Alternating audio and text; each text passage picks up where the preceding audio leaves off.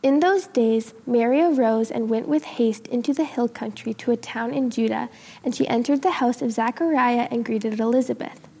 And when Elizabeth heard the greeting of Mary, the baby leaped in her womb.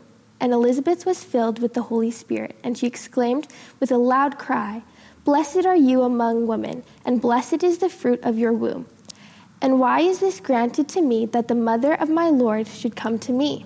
For behold, when the sound of your greeting came to my ears, the baby in my womb leaped for joy. And blessed is she who believed that there would be a fulfillment of what was spoken to her from the Lord." What is the first thing that you want to do when you've had a life-transforming experience?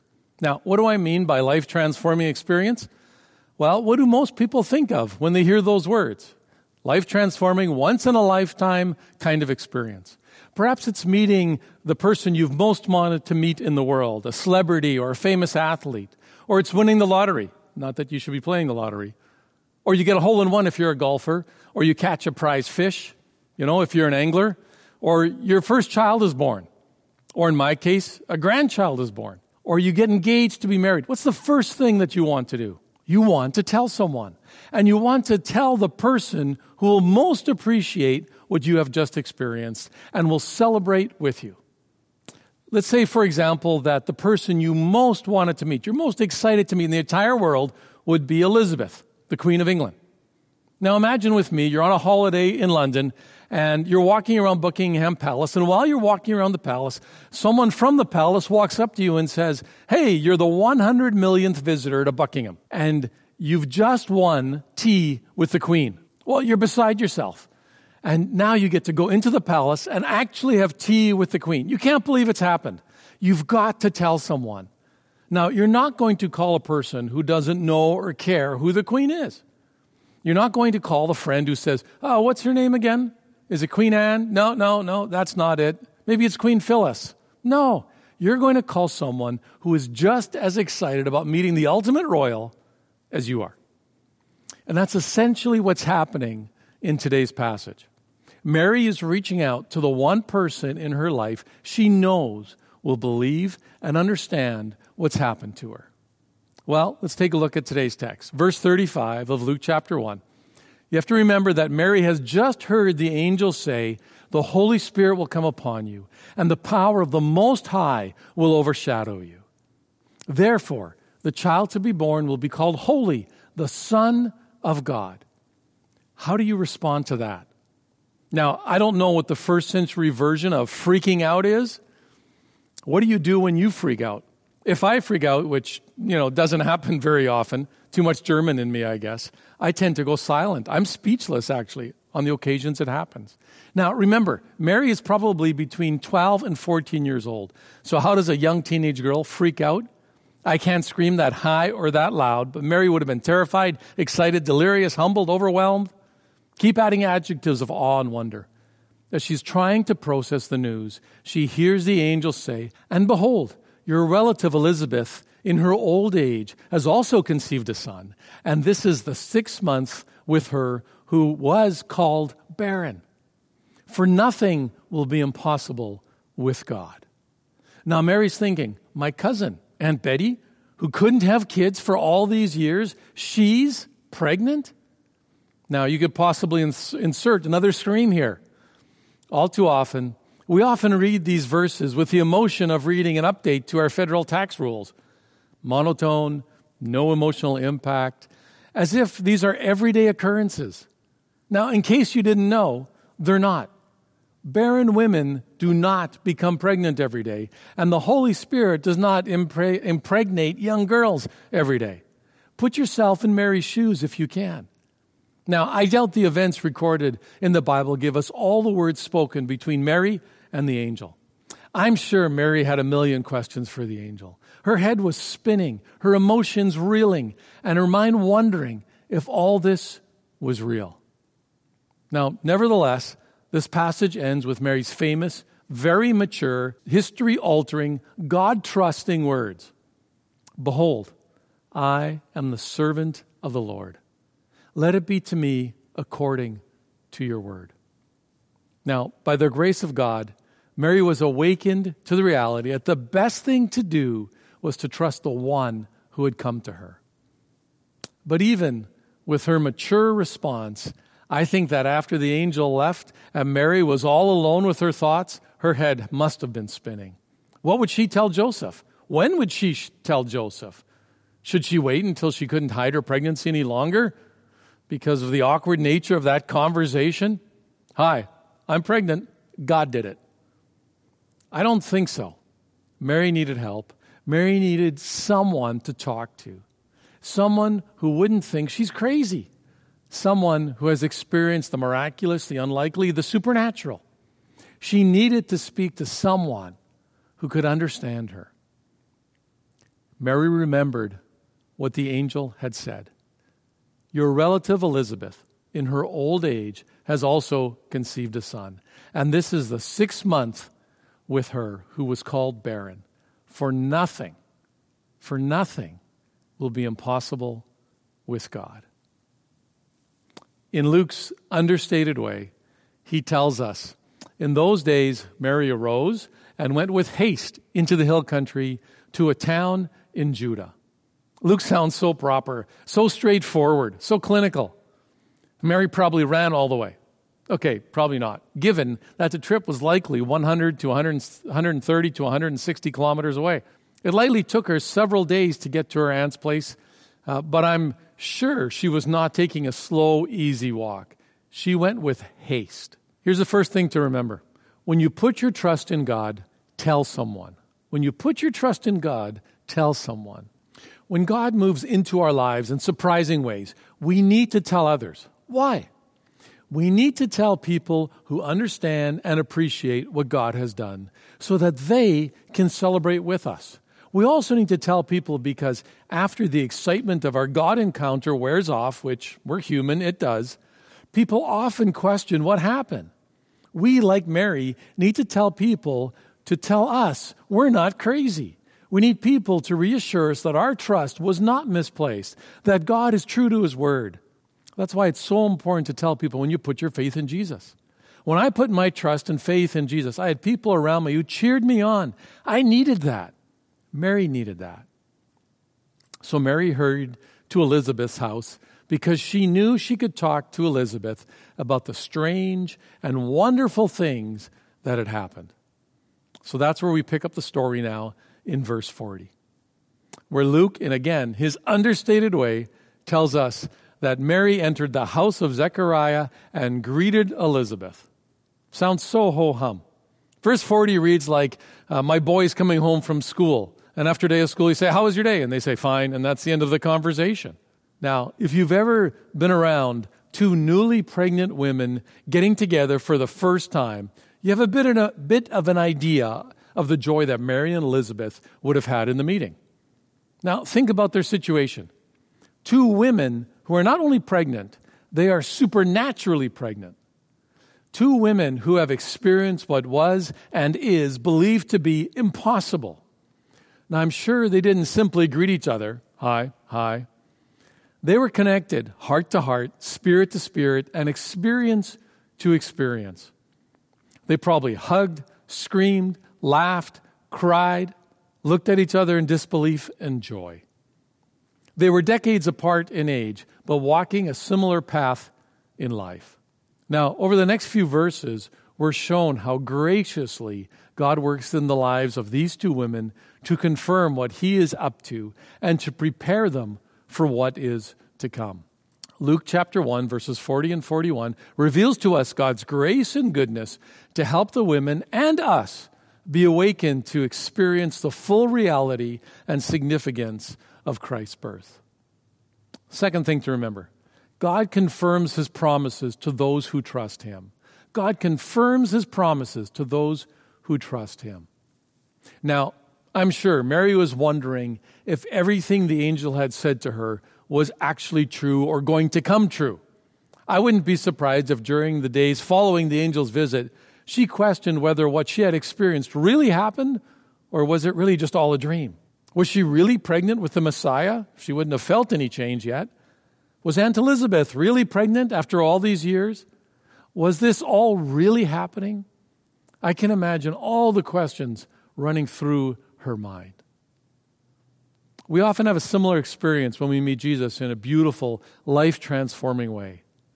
In the days that follow our life-changing experience, we often question if we truly met Jesus and if his promises are truly real for us and apply to us. We wonder, will God's grace carry me through the implications of my newfound faith in Jesus? Will God gift me with his Holy Spirit? Will I be able to handle putting aside the things I feel convicted to get rid of? Will I be able to deal with the people in my life who won't be excited about the decision I have made? Can I trust God to be with me? And the list goes on and on. And as God so often does, he gave Mary and Elizabeth a gift of confirmation. What was the gift that he gave them? Listen to verse 41. Verse 41 tells us that when Elizabeth heard the greeting of Mary, the baby leaped in her womb. It seems that baby John reacted to Mary's presence even before Elizabeth could. Now, I don't know what a leaping baby in the womb feels like, but I did watch my boys push and shove and kick my wife in the womb while they were developing. And she definitely noticed when they did it, sometimes painfully so. Why did baby John jump? It seems his ministry started 3 months before his birth. Just like what happened 30 years later when he would announce the arrival of Jesus the Messiah, John's jump told his mother something special was happening. Now, remember, Zechariah, Elizabeth's husband, had been told by the angel that John would be filled with the Holy Spirit from his mother's womb, and that he, John, would prepare a people for the coming of the Lord. But there's more to John's jump for joy. Now, Mary had obviously conceived for the baby to respond that way. She had been pregnant for a few days. Jesus was a zygote, and when Jesus, the zygote, in the womb of his mother, entered the room, John's jump for joy confirmed Mary's pregnancy, which Elizabeth had declared when she had addressed Mary in the present tense in verse 43, when she said, "The mother of my Lord." Now, if Mary doubted what the angel had said was true, those doubts were settled the moment she walked into Elizabeth's home. God loves to confirm his transforming work in us and often gives us gifts to communicate his love and care for us. It's the beauty of how God works. Third thing to remember, God blesses people who trust him. God blesses people who trust him. Through the work of the Holy Spirit, Elizabeth and baby John were the first people to realize that Mary's child is the Messiah. Elizabeth was filled with the Holy Spirit as evidenced by her prophetic declaration in verse 42. "Blessed are you among women, and blessed is the fruit of your womb." Now, Mary was blessed first because she was having a child, which was the blessing every Jewish woman hoped to experience. It's a classic Jewish blessing. Second, Mary was blessed because God chose her to carry his son. And Jesus, the fruit of Mary's womb, would also be blessed. God repeatedly confirmed his prophetic blessing from the angel Gabriel through Elizabeth to Mary. Now, if you are a follower of Jesus, how has he confirmed his presence in your life? Now, too often we write things off and miss what God is inviting us to both in our lives and through our lives. I think too often we act like Zechariah. This could never happen. Friends, don't miss what God is inviting you to. I have found that to be particularly true, I think, in this COVID season. There are so many things we can get distracted by. COVID mandates, conspiracy theories, people taking sides, becoming overwhelmed with fear for our safety, anger at those who do not think as we do about the best way to handle COVID, worry about government overreach. Don't get lost in the sideshow of COVID, because that's what it is. It's a sideshow. It's a big one, but it's a sideshow. God is on the throne. God is present. His Spirit is active in the world. This season simply reminds us that the world is even more in more desperate need of Jesus than we realized. Don't miss what the Holy Spirit is doing and inviting you to. Don't miss it. Now, have you asked God what he is inviting you into? Perhaps God is inviting you to care for someone with a kind word, with a caring phone call, or with an invitation to coffee or to dinner. Is God inviting you to reach out to pray for those who are struggling around you? Is God asking you to step out of your isolation and connect with others in a life group? Perhaps it's inviting you to attend a service in person or go to serve in the community. Are you seeking Him daily for His leading? Perhaps you need to pray this prayer. God, I trust you. Please show me how you want me to represent you today. Now, what if Elizabeth's response to the leaping baby in her womb had been to reconsider what she was eating? What if she thought, oh, I must have had too much spice yesterday? What if when Mary arrived at her home, Elizabeth would have said, oh, girl, you're simply delusional. You need to rest, and you will think more clearly about your life in the morning. What if Elizabeth had written off the things that Mary was talking about? Now remember this, the religious leaders, the most biblically educated men in the land, missed what God was up to. Zechariah was included by the grace of God, even though he was skeptical. Mary was an obedient young girl who embraced God's plan. As a side note, I have found that often the young, the ones who have not hardened their hearts through the disappointments of life, are often more open to God's work in the world than us older, more seasoned, and sometimes more skeptical people. Are you open to the presence and leading of the Holy Spirit this Christmas? I recently heard a speaker say that we'd rather be miserable than be uncomfortable. Do you get that? We'd rather be miserable than be uncomfortable. Don't let your fear of being uncomfortable push away God this Christmas. Will you step out of your comfort zone as the Spirit leads you? Take a moment to think about that. Join Elizabeth in celebrating God's work in the world with joy. Elizabeth shouted, Mary, you're blessed, and your son is blessed. Now, what does it mean to be blessed? Blessed is another way of saying favored. Now, what does the favor of God on your life look like? Well, in Mary's case, it meant that she was favored to have God reveal Himself to her and to have God draw her into His plan for His kingdom purposes, and favored to have God's Spirit on her. Notice that God's blessing, God's favor, was not for an easy life, a humanly prosperous life, a conflict-free life. We know that wasn't Mary's story. Does this mean that God's favor does not include material blessing or the favor of people? No, not at all, because we see those kinds of blessing sometimes in Scripture as well. The point is not the blessing. The point is that we trust God with our lives and accept and receive His blessings, whatever they may be. God blesses those who trust Him. Fourth thing to remember, God blesses the humble with His presence. God blesses the humble with His presence. This short text also shows us who God blesses. Zechariah and Elizabeth lived with pain and with faith. As a God-fearing priest, Zechariah would have cried out to God for his wife and for his people. Now, we're not given the words of his prayer, but I can imagine him saying, "Oh God, please heal my wife and give her a child," because every Jewish woman wanted a child. Her heart longs for a child, and so does mine. "Oh God, you promised a Savior to your people. We're living under Roman rule. We need freedom. God, have mercy on your people. Forgive our sin, and hear our cry for help." What's your cry to God today? Is it personal? Is it corporate? Is it global? In a world that feels like it's falling apart around us, many of us are asking God, why? Why is this happening? Why are all these difficult things impacting our world? Why don't you do something about this, God?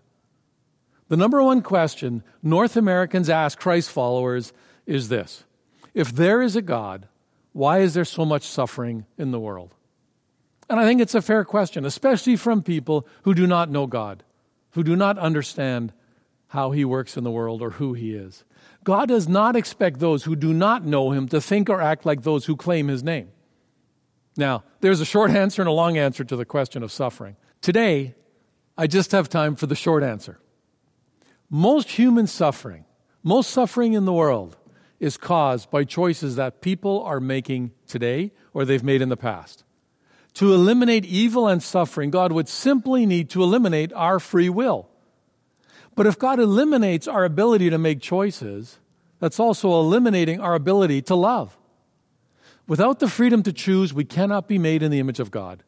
We would not be able to experience the highs of love, of compassion, of joy, anticipation, care, comfort, all the good things we enjoy. That's the beauty of choice. Now, we can choose to join God in what He is doing in the world. We can choose to participate in the great story that He is unfolding all around us. And just like we have a choice to make, Mary also had a choice to make. When the angel communicated God's plan to Mary, she ultimately said, I am the Lord's servant. May it be to me as you have said. Mary was saying, I choose to trust you, Lord. Now, that may be a hard statement for you to make today. I choose to trust you, Lord.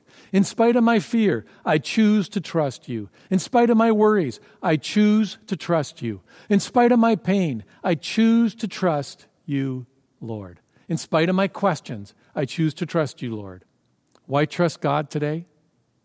Because you recognize that He is bigger than anything you are facing, than any question you can ask Him, than any scrap of self-confidence you are banking on. Because you have come to understand that the only response to God's grace is to recognize your need of Him and to respond in humility. I think that's why Elizabeth said, and why is this granted to me that the mother of my Lord should come to me? Elizabeth was overwhelmed by God's goodness and God's presence. Elizabeth was aware of the gravity and magnitude of the moment. She was in awe of Mary's presence. How did Elizabeth deserve the opportunity to stand in the presence of the mother of her Lord? Even before His birth, Jesus was recognized as Lord, the Messiah of God. Don't miss the recognition came from humble priestly folks in the Judean hill country. Not royal people in the nation's capital. The people of status, of position, of pride miss Jesus. The proud always miss Jesus. Humility opens us up to God's presence and work in our lives. It awakens us. Humility enables us to recognize our need of God, of Jesus' grace and presence and leading and forgiveness and care and guidance. Humility is the place of new beginnings, of new awakenings. It is the place of hope. It is the place of courage. It is the place of peace greater than our circumstances. It is where we see the opportunities in COVID rather than the limitations. Humility is the place we put our trust in God. Humility awakens us. What does humility look like for you today and for me today? Is it asking Jesus to forgive your need to control everything around you so that you can feel safe? Is humility reaching out to express your need for others in your life? Is humility reaching out to Jesus and asking Him to forgive your rejection of His leadership in your life? Is humility asking others for their forgiveness because of the conflicts that have occurred in your life recently? Humility is saying, Jesus, I want to do things your way. I trust you, Jesus, with my life, my health, my relationships. I trust you with everything I am and everything I have. That's humility. God also blesses those who believe that God will do what He has said He will do. That God will do what He has said He will do. Elizabeth concludes her cry of joy with a formal beatitude. And blessed is she who believed that there would be a fulfillment of what was spoken to her from the Lord. Verse 45 of Luke 1. To catch the full sense of Elizabeth's words, we need to remember that Zechariah, who was deaf and mute because he had disbelieved the angel Gabriel, was standing in amazed silence at Elizabeth's side. Elizabeth spoke as one who was blessed because she was living with the fulfillment of the promise of Zechariah had received with the child in her womb. She's now encouraging and celebrating Mary's trust in the fulfillment of the words of Gabriel, promising that Mary would carry and give birth to the Son of God. Mary's sense of God's presence and God's purposes was increasingly awakened as Elizabeth spoke God's truth over her. It's the beauty of this story. Mary, I am blessed that you would come to see me. Mary, you are blessed to be pregnant. Mary, you are blessed to be carrying the Messiah. Mary, you and I are blessed when we believe what God has told us He would do through us. Beautiful words of affirmation. Friends, have you awakened to God's presence in your life? Have you awakened to God's promises to you today? Let me ask you, have you put your trust in God's promises for you? Or are you trusting yourself? Are you walking in God's blessings that He gives to those who trust Him?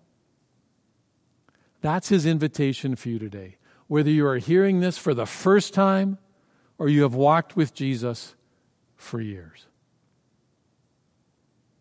Let's close with a word of prayer. Father, I thank you for your outrageous goodness, for your blessing that we read about in the story of Mary and Elizabeth.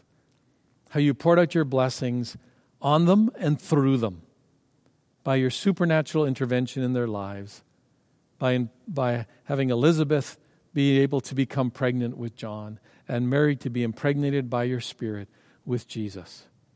And you bless them by working in them, by working through them, the same way that you bless us, by working in us and working through us. And they trusted you to walk in your favor, even though it meant walking through very difficult things. Seeing both of their sons killed at an early age. Seeing all kinds of conflict around their children. And walking through conflict themselves. Blessing is not a pie in the sky idea that everything goes well for us. Blessing is your presence with us, that as you give us new life, as you walk with us through whatever may come, for your glory and for the continuation of your kingdom in this world until you return and make all things right. Father, for people today who are struggling, I pray that even in this moment they will say, Jesus, I trust you. Here is my life. And if that's for the first time, Father, I know you will fill them with your Spirit and give them new life. If they've known you, I know you will come and bring peace and bring healing into their lives. So, Father, thank you for your promises. Thank you for your blessings, and thank you for awakening us in this Christmas season. In your name I pray, amen. There will be some questions that come up on the screen for reflection. Take some time to consider them.